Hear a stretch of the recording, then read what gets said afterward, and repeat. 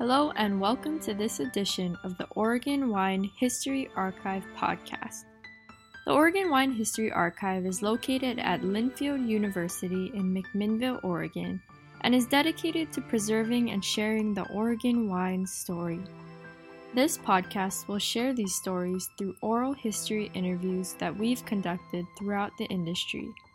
Please enjoy these stories. All right. My name is Rich Schmidt. I'm here with Luke Pedotti at his home in Carlton. It's April 6th, 2021. Thank you so much for joining us today, Luke. We really appreciate this. Thanks for coming out. First question for you, why viticulture? Well, my family was involved with agriculture starting back in the 20s. I grew up in Northern California on the coast. My grandfather started a dairy, purchased a dairy business from his brother-in-law there in 1926, and that was the ranch I was born and raised on. He raised dairy cows until 1955, and then switched over to cows and sheep, beef cattle. And then about the time I was born, my folks came back and helped my grandfather with a partner in the ranch. So I grew up as a ranch kid, mending fences, working cows and sheep and things like that. So I have a deep connection to agriculture. Not so much the sheep, but I like working with the cows. Anyhow, I went through high school. Went off to college, started out at Santa Rosa Junior College, and at that point you're thinking, well, what am I going to do? And I sure like ag. I was in 4-H and FFA for a long time, but I knew, especially growing up down in Sonoma County, the handwriting was on the wall. My folks were looking at leaving California. It was getting too hard to ranch, and our family vacations consisted of road trips to Oregon. And so they were looking up here for a long time. But at that time, I went off to school, and my folks ended up making the decision to get out of ranching, and they headed to Roseburg. They still live today. And I had a decision to make, and so I went off to Cal Poly, because all the ag kids went down to Cal Poly, San Luis Obispo. Had friends that went down there. And I wanted to stay in ag, and in Sonoma and Napa counties, the predominant industry and agriculture is grapes. So, and I liked it. We had a family friend while I was still going to Cal Poly. He got me an internship over in the Alexander Valley working for Clos de Bois. And I always thought that the Alexander Valley was like the epitome of California vineyards. It's a lot of those old vineyards that the Italians originally planted way back when, and I think the Alexander Valley store and so on and so forth. But there's one of those tangents we were talking about. Anyways, he got me a job working there as an intern, and it wasn't a real structured internship. It was, I showed up the first day, I jumped in the back of the truck with the crew, and I went out and I worked on the end of a shovel for a good month and a half, and polished up some of my Spanish that I learned in high school, and got a real good sense for what it's like to work in the vineyards, work with the crew. And it was a great experience. So I went back after that summer. I was actually able to experience a harvest because it was an early harvest that year. That would have been 97-ish. And went back, finished school, came out of school, got a job through a friend working in the Russian River. And at that point, the Russian River, it's been known for years as, Gravestein capital, and lots of apple trees, orchards.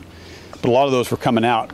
And now, that's pushing 25 years ago. And so I went to work for a family operation vineyard management company, also owned a lot of their own land. It was Dutton Ranch. And it was a great experience, great family, learned a ton. And that was right during that development period.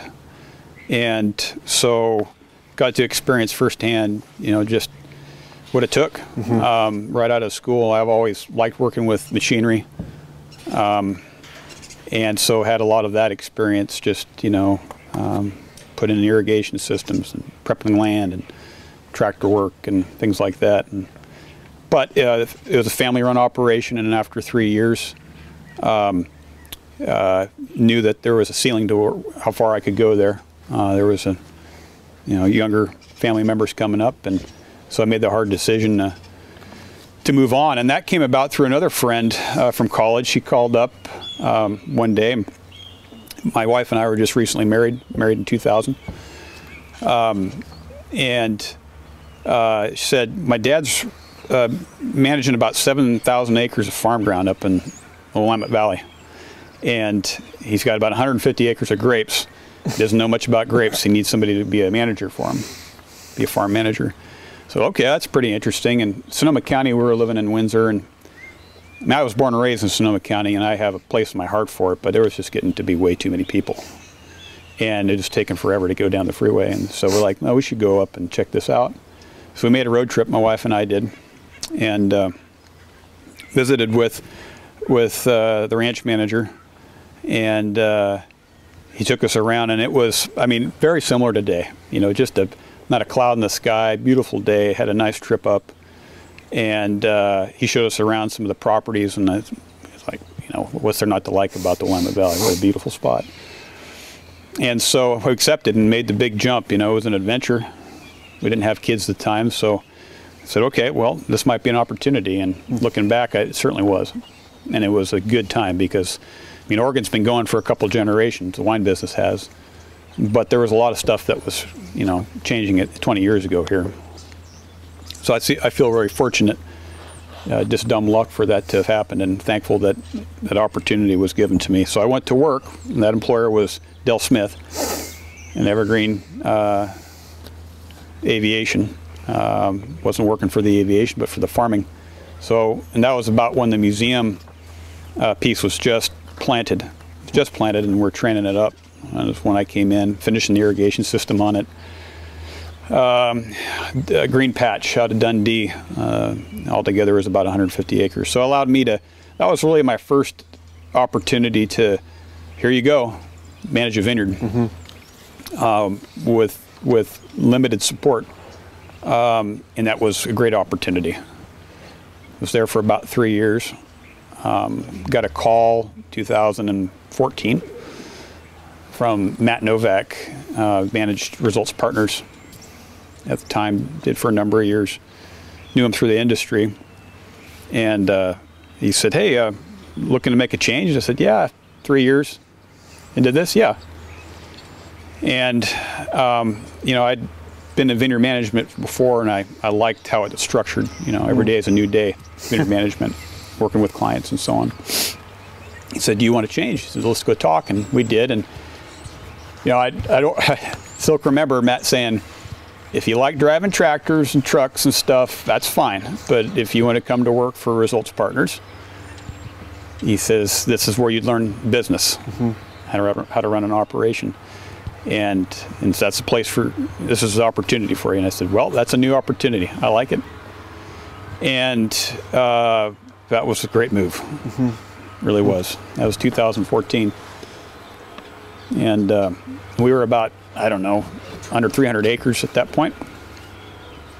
We didn't have an admin department, really, a daily admin department. We, on top of managing operations and development and so on in the field, with a really solid crew at the time, to this day as well. But we also did QuickBooks and did all the invoicing. And so I look back at that, and I can remember some long days and lots of hours and late nights. And then after that, keeping up with your email.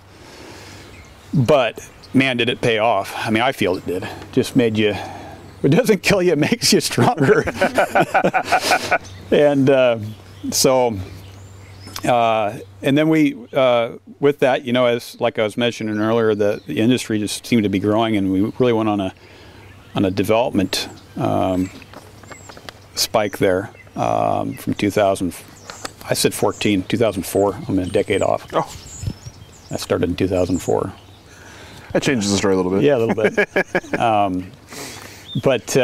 So as we did quite a bit of development in that period, and then by the 2009, we were going through a bit of the recession. Things were kind of changing and were a little bit uncertain. And another opportunity came up, and that was for me to go work with Winemakers Investment Properties, Ken Johnston, over east of Salem. They were planting, Ken had just planted about 500 acres of vineyard over there on that side, as well up on Ribbon Ridge. And they had the Battle Creek vineyard. And it was a different twist because it was very much production oriented with some high quality sites, but it was really geared to mechanization. And Ken had some really great ideas about how to do that, things he brought up from California as well. Mm-hmm.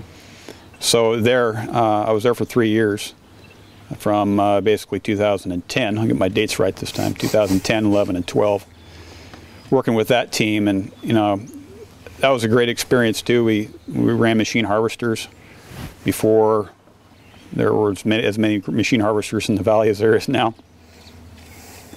Just mechanization, doing multiple things with one tractor at the same time, just looking for those kinds of efficiencies. Mm-hmm. Good team over there.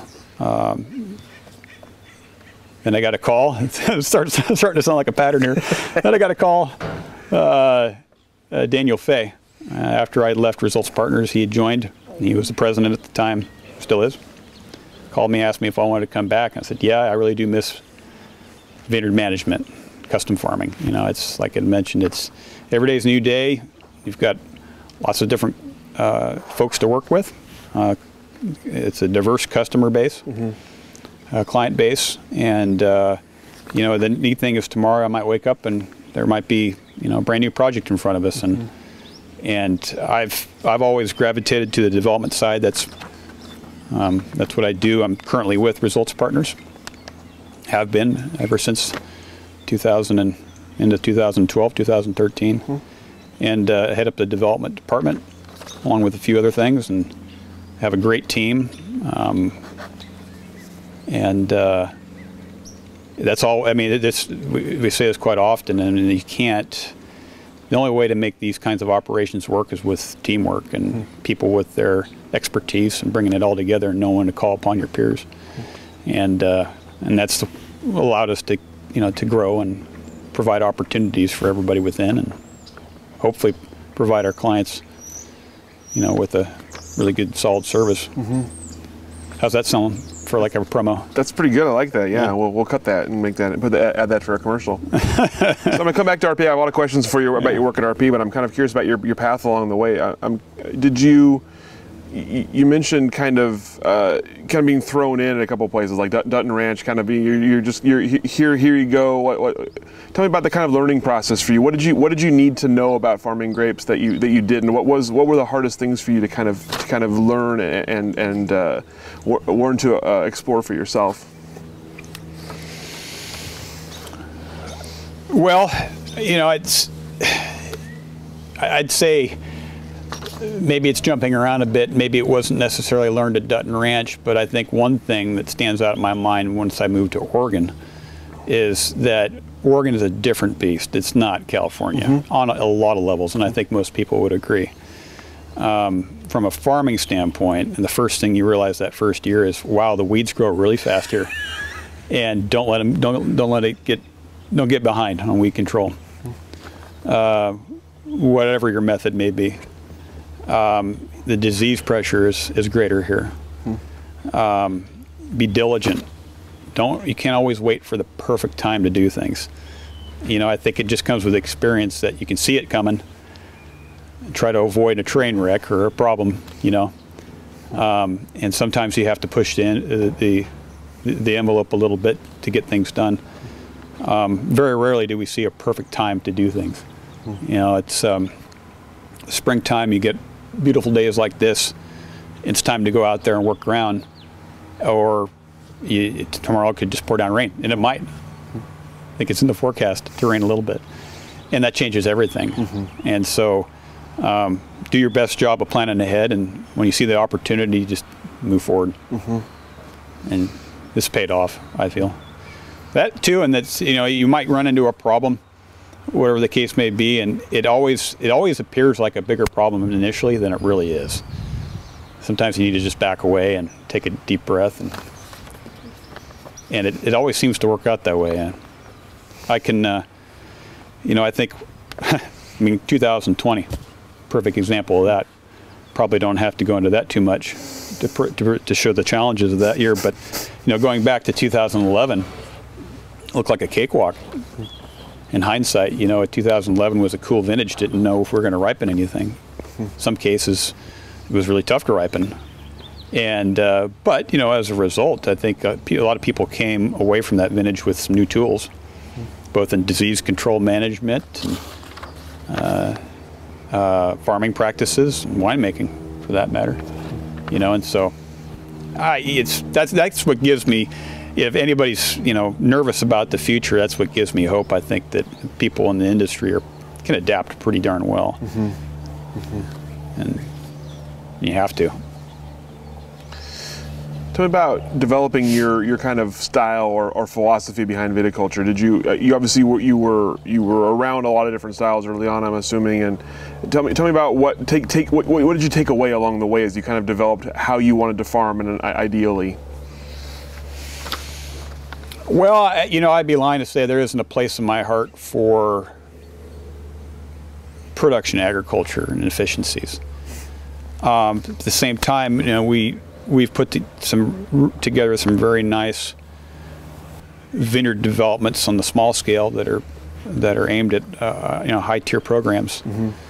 And I think that I come from a different perspective because I spend a lot of time on the development side, and, you know, helping with site selection and the build out. The vineyard is a key component of that, but that's not where it stops. A lot of times there's a house or a tasting room or some sort of a tourism venue.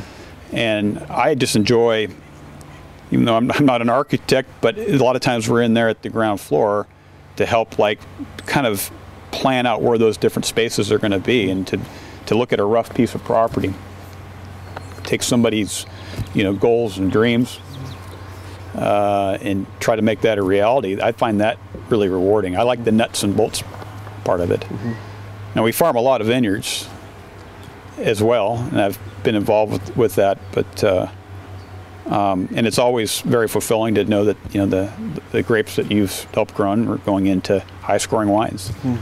But, you know, there's a lot of different variables in that whole thing to get it to the end consumer, right? So that's what makes it unique. There's definitely some handoffs in the whole process. You know, you come in, you develop a vineyard, you farm it, deliver the grapes to the winery, and it's in somebody else's hands. And maybe those grapes go to 5 or 6 different wineries out of one vineyard, you know. It's interesting to see what the outcome is from those different operations. So when you came back to Results Partners, was development where you were headed right away? Was that kind of initially part of what you were working on, or at what point did that become kind of the main part of your work? It's funny, you know, my whole career has been around development. I mean, I farm vineyards too, but it's development. The only time that development really slowed down, if you look back at when I started right out of school, Russian River, moved here, farmed for 3 years at Evergreen, and then in 2004 started the development. And other than the recession with a couple of years, it kind of sloughed off a bit. Developments, I mean, it's an industry. The organ industry has just been going up, and we still see that. We're still planting a lot of vineyards today. Yeah, does that answer your question? It does. And so tell me more about your role with that. Then, are you mentioned your role kind of helping people realize their dreams, or take their dreams and make them a reality. So tell me how you feel your role and how it plays out with different clients. What is the impact that your work has on the kind of the end goal for the client? Oh, it's communication is the big thing. You know, it's setting expectations, helping people, shepherding the process. So, you know, if a new client comes in, it's oftentimes I meet with those folks and kind of give them an overview from our perspective, from a grower's perspective of the industry. And it depends. If they're in a state, typically they already know what kind of grapes they want to plant and how they want to plant it. We're there to help. But we also have folks that will come in and who want to plant a vineyard and more of a lifestyle. And so they need a little more direction, and we're happy to do that and explain that process and to be upfront with folks. I mean, it's agriculture. You're going to have good years and bad years. But yeah. Do you find that most of your clients are adequately prepared, or do you find that you have to do a lot of that kind of like upfrontness that they're not necessarily ready for that talk? No, I think most people, if they've come to us or come to me at this point, it's I use us because it's Sure. It's not just me. It's Sure. In my current position, it's definitely a team. So no, I think they're already mentally there. They put themselves there, and they're ready to move forward at that point. Sure.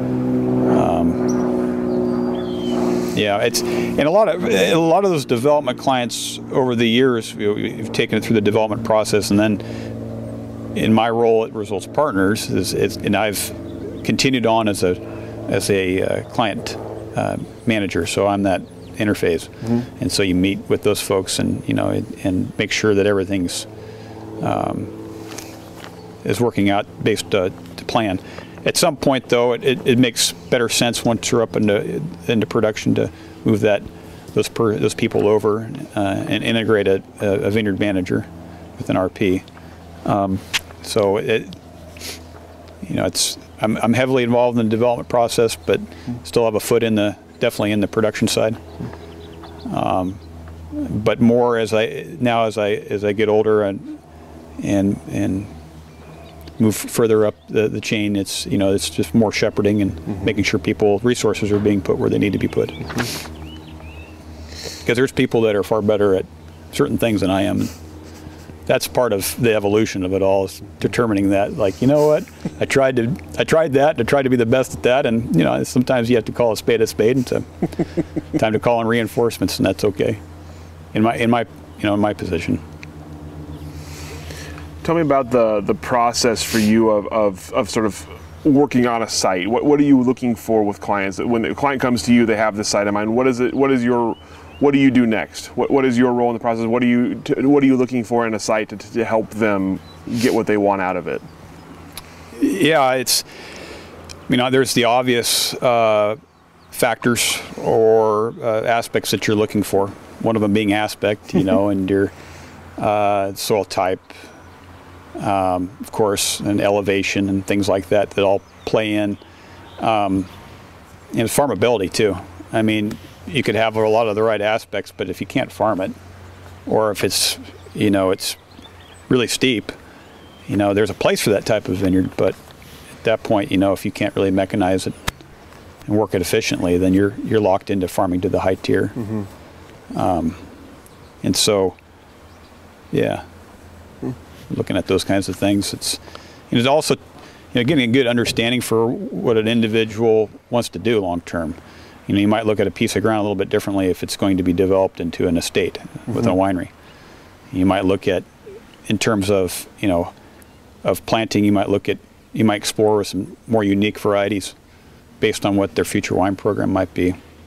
If you're just if you bought a parcel and you plan on living there, and just selling the grapes, we're going to attack it a little bit different way. You're farming then. And so we want to be planting marketable varieties. You'd mentioned that one of the things you like about your job is that the days you never really know what to expect day to day. But take us through kind of a typical day or a typical week or month for you. What do your weeks look like, and what kind of actions are you taking in a normal week or month? Well, in this point in my career, I guess I could speak to the vineyard side of it, but I'm part of the management team, and so there's just a lot of business management that happens on a daily basis, and we employ a lot of folks, and so there's that. we run an awful lot of equipment. There's just the nuts and bolts of running a business, you know, and CapEx and, you know, buying and purchasing new equipment, making sure that operations have what they need, resources that they need. There's a lot of that kind of stuff. Communication, you know, because we run a fairly dynamic operation and there is no one way to approach vineyard management. We have to be relatively fluid and adaptable. So you have to communicate really well internally and externally with clients, and just making sure everything's happening the way it needs to happen.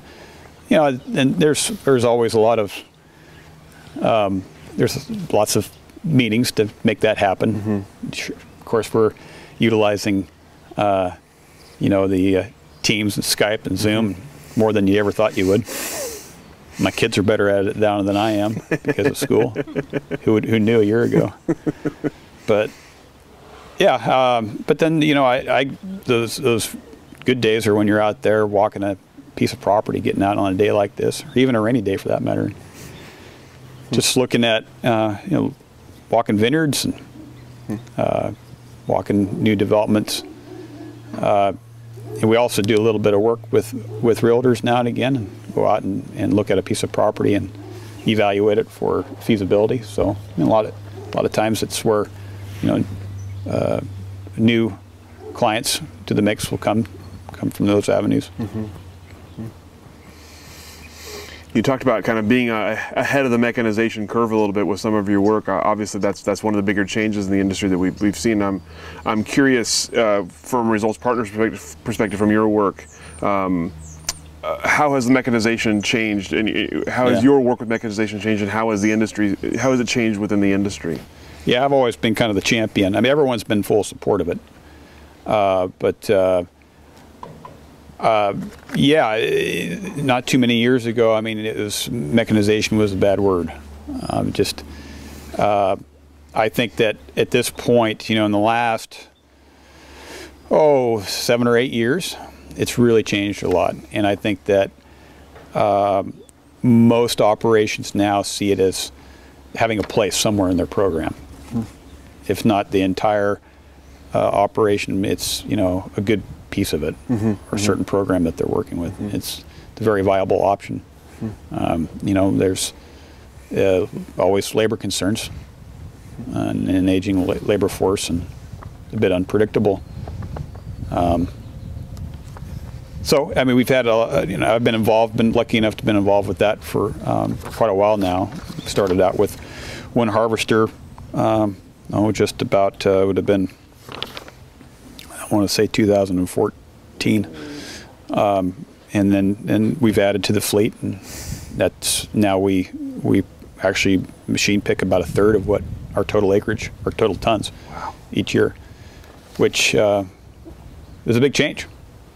You know, it didn't have the best perception. You know, it's improved. The machinery's improved a lot, and the way you operate the machinery is a big part of it too. You go into it with the right mindset that, you know, you're troubleshooting and you want to make something work. You're not trying to impose something. You know, if you just go out there and set them up one way and just and beat up trellis and cause a lot of repairs, no one's going to like that very much. But you know, I think that in general, I mean, mechanization has been used around the world for a long time. But here, I think that the key to making it work is you're looking at picking and having picking the best product possible rather than stripping a vine completely, right? And it's a different kind of mindset. You know, it's using mechanization in a quality product. And so that's how we've approached that. And if it's going to succeed, people need to like the product. So it's been fun. It's been fun to do. There again, I mean, it suits me well because I'm been kind of a gearhead, you know, my whole life. And you know, I think there's a lot of people in the industry that like machinery, but I mean, that's really kind of where I, you know, came in on it. And it's funny how it's always been there. If I had to do it every day, I probably wouldn't like it, right? If I had to do development every day, you know, but I just like the diversity of things, and there again, that's what, the custom farming allows you to do. It's like you're not going to the same vineyard every day. You're going to a different spot, and tomorrow you might have a new project, and like I said before. So, yeah. It's a pretty fast change for the kind of, like you said, how people view mechanization within the industry. So you talk about your clients now, that there's something they're expecting, or they're okay with being part of the program. Yeah, I think the wineries have had a chance to deal with it too. You have to handle machine picked fruit differently. I think they've realized that in some cases it's a economical benefit, because if it's picked well and clean, it can arrive basically, it's destemmed and ready for fermentation. And so I think that there's really, for the estate operations, there's a real major benefit there. But, it's trying to, the key is just bringing a level of professionalism to everything you do, and I think that resonates with people, especially in the wine business, So you talk about the term custom farming, which I love that term. You have obviously working with a lot of different clients, a lot of different levels of expertise, a lot of different levels of money, a lot of different types of sites. I'm curious, is there a typical client for you, or a typical amount of work you have to do, or are all of them fairly unique? Well, they're fairly unique anymore. Yeah. Kind of runs the spectrum. 10 years ago, it was a lot of folks purchasing relatively small pieces of property and becoming growers, through us, and have some really good experiences with those folks. What's enjoyable about that is they show up happy, because it's not like we're here to fix your plumbing. We're here to put in this vineyard, and it's going to be viticulturally sound, as well as on the small scale. It's going to also be part of your landscaping.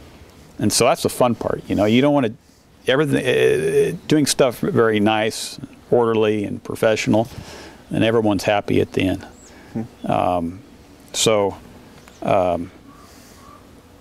That's the one spectrum. And over the years, in the last 10 years or so, primarily, I'd say probably a lot of it came out of the recession.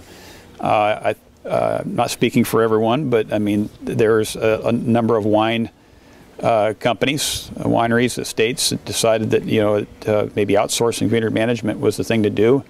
Maybe they focused more on their resources on winemaking and marketing and selling their wines, and bringing a team. It's kind of hard to replicate that when there's good people out there, good individuals out there, but when you bring in a team, and then you add up all that experience. Sounds like another promo again, but it's kind of hard to replicate that. And it's there. If going into the business and planting a vineyard and learning along the way could be fun some of the time, but you're more than likely going to learn the hard way at some point. And so I think there's the benefit of that. So yeah, I think we run the gamut. There's smaller producers, and then there's estates that are pretty large, and we work with closely, and we try to integrate. I don't see ourselves, I don't feel as myself as being a contractor. We're a partner, as the name would imply, I suppose. But it's a long-term thing too. I mean, a development client typically is somebody that you're starting a relationship with, and you hope to be managing their vineyard for a long time. And so you're going to have, just like with Mother Nature, there's going to be good years and bad years, and it's how those people handle those situations. Feels like. So if a client comes to you, how much flexibility do they have in terms of what services you'll do and you'll offer? Are you kind of how customizable is what RP will do for them? Yeah, we're pretty open. I mean, we're in the service business. It's we obviously have standards. You need to be able to stand behind your work, but that's not typically something that we're confronted with.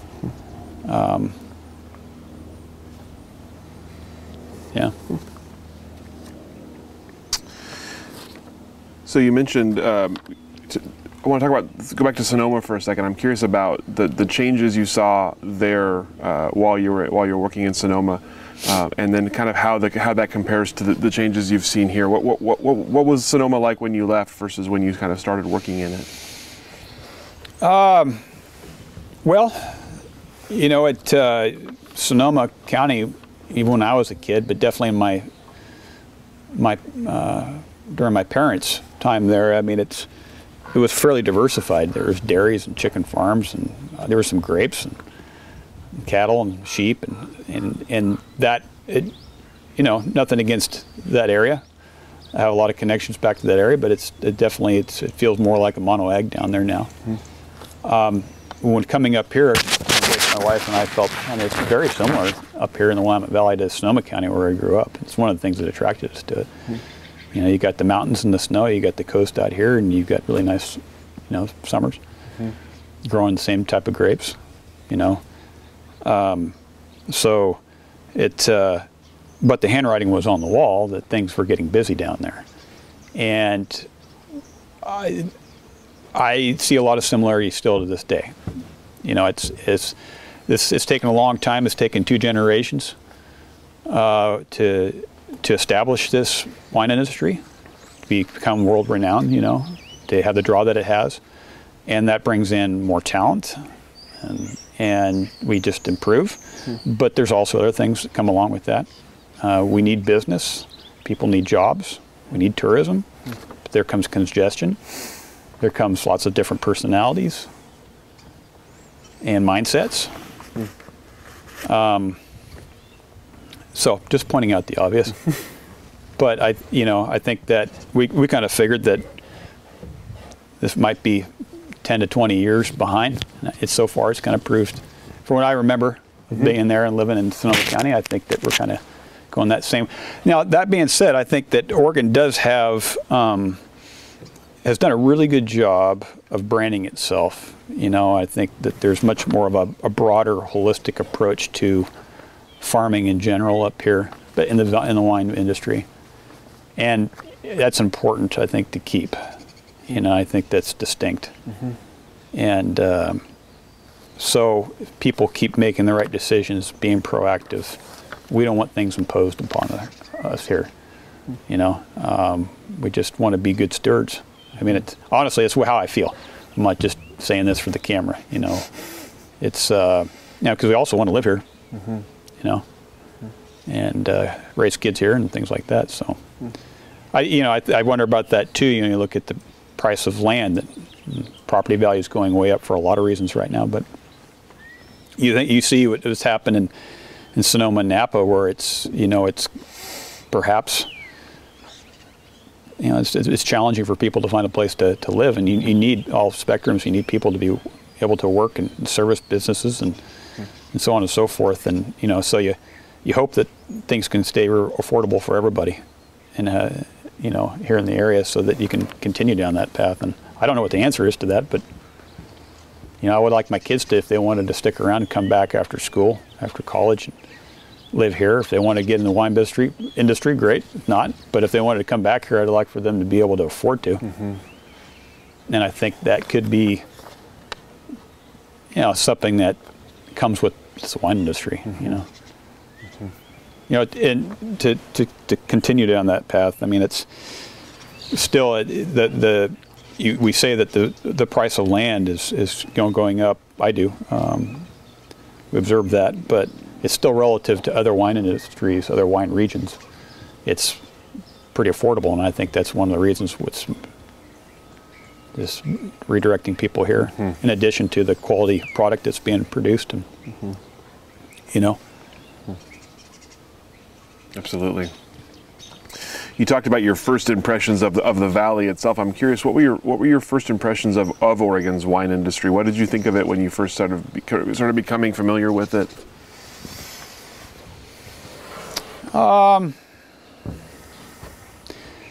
Well, quite honestly, at the beginning, I think it was where I was situated when I first came. When I moved up, I was working for a production vineyard, and a lot of those vineyards were on the valley floor. And here in Oregon, at least in the Willamette Valley, it's the general thought is that heavier soils, thicker, deeper soils don't produce as high quality grapes. And there's definitely, I guess in some realm there's there's validity to that. It all depends on your program.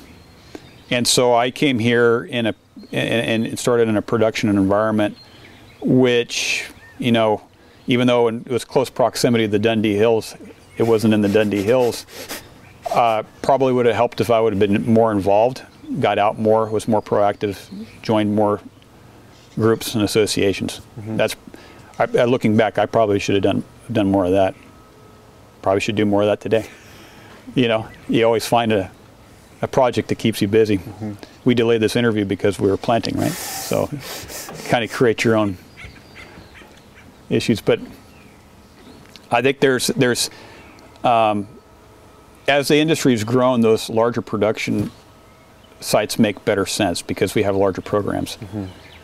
And we're trying to be price competitive. If you're $20 bottle of wine or below, you need to be buying. You get your grape costs have to align with that, and that has to make sense for the grower. If that's going to make sense, if they're going to get paid less per ton, they need to be able to produce more. So there's a place for it, and we can get a whole other discussion. I think personally, it's good to have that. I think it shows that we've arrived. That gets a lot of new wine drinkers in. They can afford that. We've heard all this before, buy that wine, and then they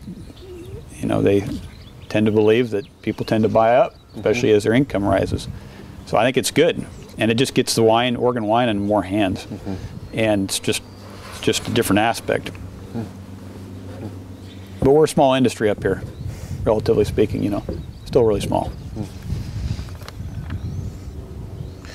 So I want to talk about, we talked about mechanization already, but I'm curious about other viticulture, vineyard sort of technologies or practices that have changed in your time. What are some of the biggest developments in vineyard work that you've seen in your time working?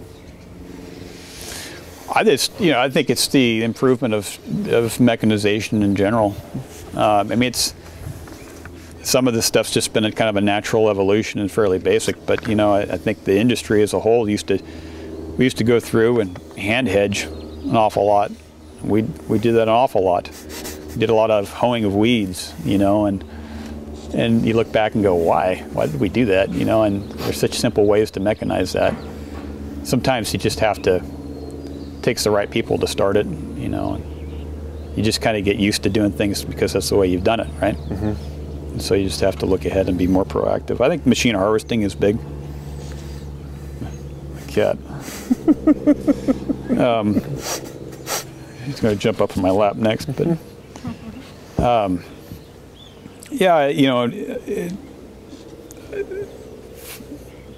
that's probably key.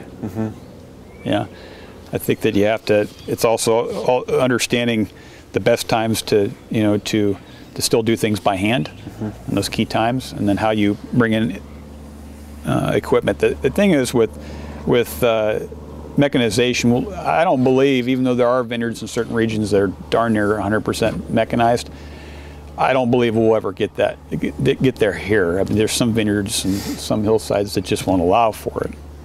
And we also sell a premium product. I think you'll be able to justify that, the cost, the price. But it's mechanization. It's the blending of the mechanization with hand labor. And utilizing those two things the best, and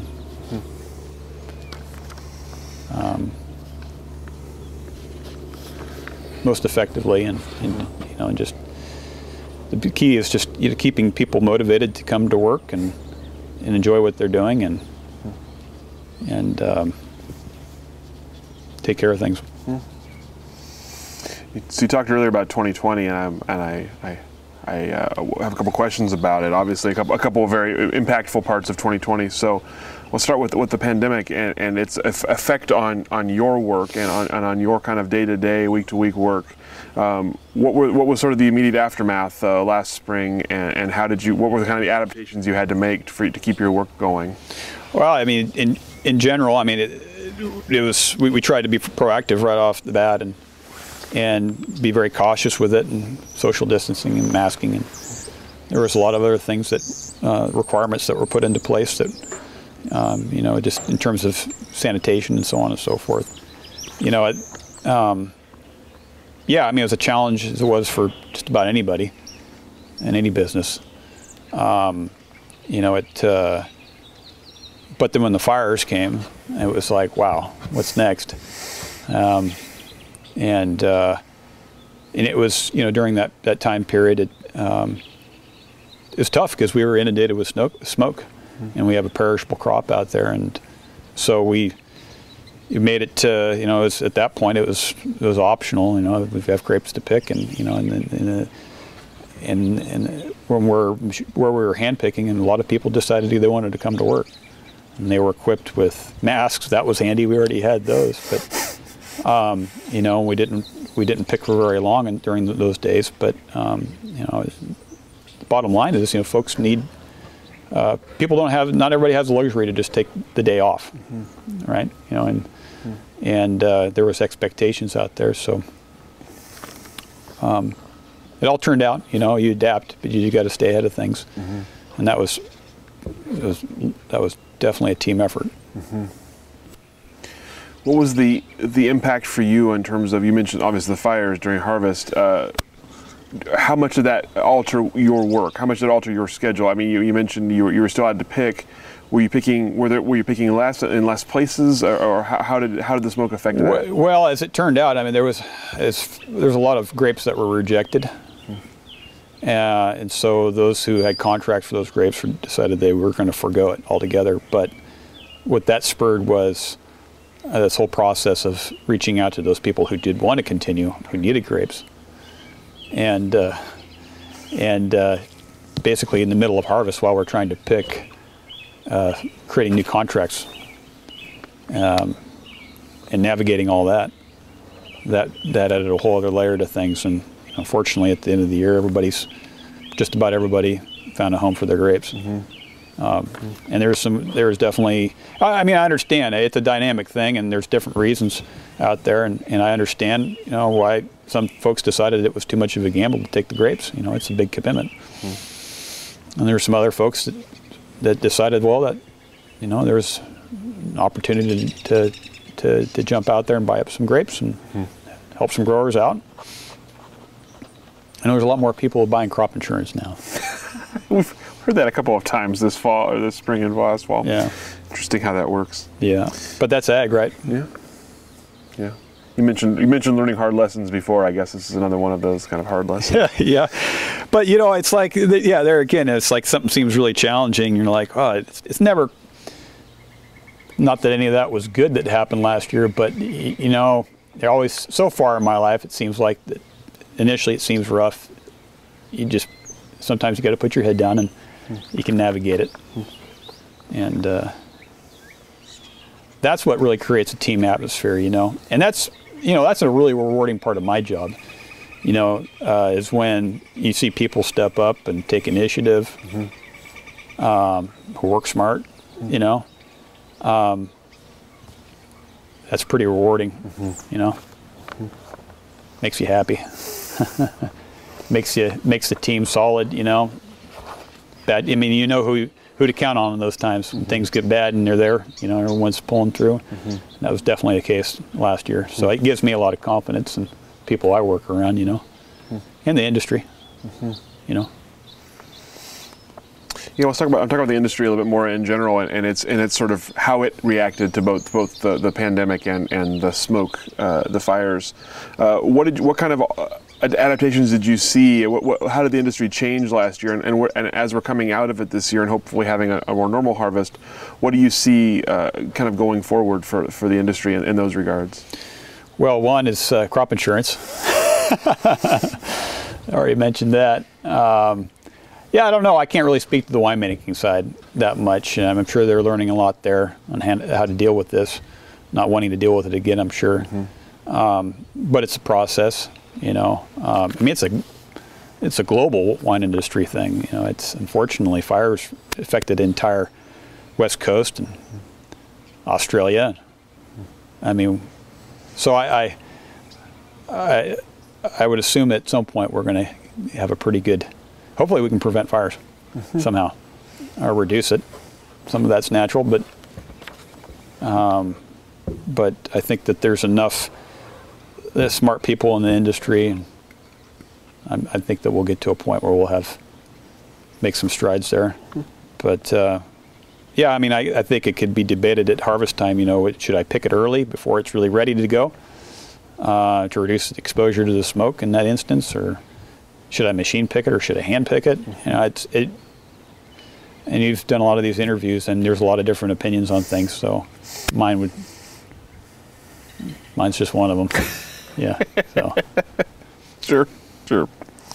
I'm going to go back to something you mentioned a second ago about kind of the team around you at Results and the staff. Obviously, you mentioned kind of being in a senior management role now as you've worked up there. Tell me about what you kind of look for as you're hiring, training people, and sort of the leadership style you're going for there.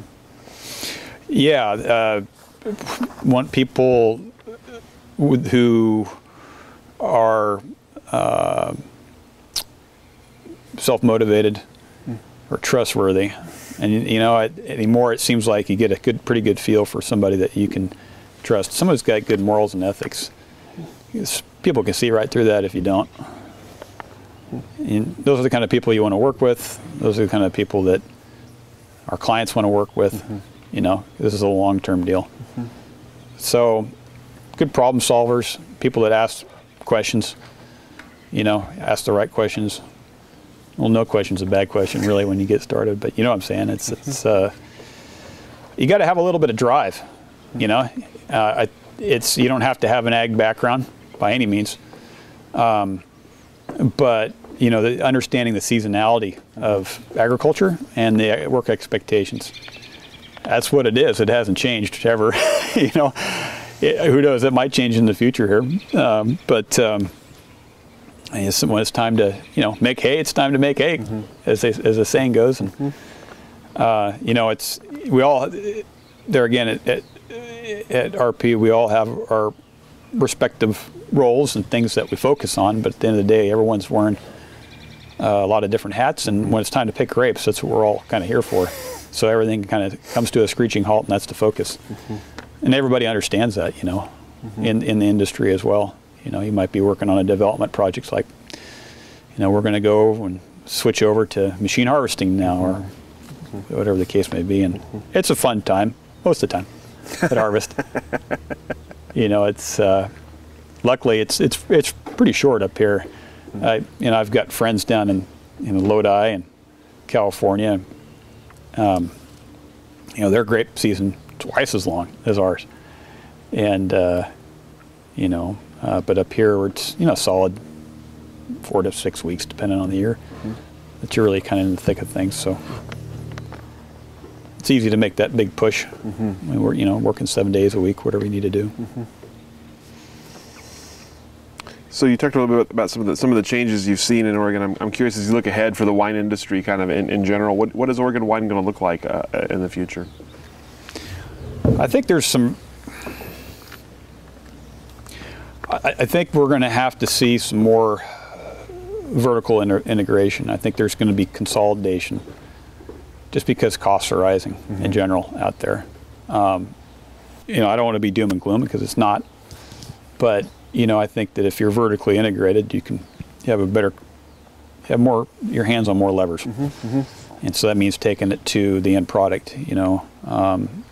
There'll be places for small high-end growers, but it might take time to get into those programs and prove a vineyard out and the quality. And growing grapes is not too dissimilar, and selling grapes is not too dissimilar to selling wine. I mean, you have a product out here, and you have to tell the story and why it's better than somebody else's, and why it's going to make quality wine. And so there's that whole process. And what about as you look ahead for yourself? What do you see in your own future and for the future at RP? Well, I'm planning a 3-acre vineyard, so I was going to retire next year. No, it's business as usual. It's an exciting time right now, and we're growing in a lot of different ways, and I have no plans to change any of that. But back to your earlier question about where are things going, it's the industry. It's going to continue to evolve. I see there's more estate operations now, and the estates it's a bit of a different model per se for us, and that is there's just more going on, and so there's more folks looking for more holistic type farming. Maybe it's incorporation of permaculture, animal husbandry. Regenerative farming is a big thing now too. And so, as an industry, we have to, we need to adapt and look at new ways of doing things. And so I think we'll see more of that, and I think the estates will be able to provide that. I mean, there's also this whole other tourism element too. If you're an estate, and so many people have invested in tasting rooms and direct-to-consumer sales and creating the wine experience. And we're involved in that to a degree. The vineyards being well kept and well designed, and everything else that goes into that, and making it a pleasant place. That's what's kind of fun. It's just there's just a lot of things going on, and I think that we'll see more of that. And I think it kind of supports that overall Oregon standpoint and that image in the wine industry of just more holistic. It's an incorporation of the whole farming units, a closed loop thing. I mean, there's a lot of people that farm sustainably, a lot of people that are live certified, a lot of people that philosophically like farming organically. They may not be certified, but they're doing whatever they can from a philosophical standpoint to do that. So those are all good things. You talk about that change toward sort of sustainable, holistic agriculture, maybe a little bit more permaculture, animals. How does that change your role when from what you're doing and when you're advising? Is there more you have to learn and know? Is there more tools you have to do that? Yeah, I mean, it would evolve into having more expertise and the right expertise and resources there. But there again, it's I'm part of running a business and providing a service, and to many folks who maybe are absentee or aren't directly involved with the farming or the property, the overall management of a property. I think that there's going to be more people that need that, and I think that you're helping them out if they could have one point of contact. Kind of brings it all together, and the accountability comes with that too. You have to realize that and anticipate that, and that's okay. But you need to have the right team in place, and that's it's kind of part of what I do with the rest of the management team. What's the vision? Where are things going? How are you going to adapt? How are you going to be viable? Interesting. So if someone were to come to you and ask about somebody who wanted to do what you did in the future, what would your words of wisdom be to getting into the industry and kind of the initial path to take? I still don't feel there's any substitution for hard work, and that doesn't mean necessarily going out and digging a ditch with a shovel for 2 months straight. But you ought to get out and understand. Spend some time in everybody's shoes. Understand what everybody's up to. You can't graduate from school and expect to get a six-figure salary or a management title or manager title. I think maybe I'm just because I'm getting older now and I'm fitting into this old codger thing, but it's just like you got to put your time in and prove yourself. And everything else will fall into place. If you're trustworthy and do what you say you're going to do, follow through. So it's I don't think there's much of a substitute. You have to be smart too. You have to make you got to have some luck, but that all comes with it. Mm-hmm. So it's that would be my advice to somebody just starting out. Yeah. Perfect. Like it. Get the foundation down too. It's really easy, and I'm to blame too. It's like, do you want to go chase a special project? And there's definitely times for those kinds of things, but a lot of it comes down to, the root of it's farming. What I'm involved with. We're farming grapes, but it's farming, and there's commonality there, and that is work on getting the basics done, the timing right.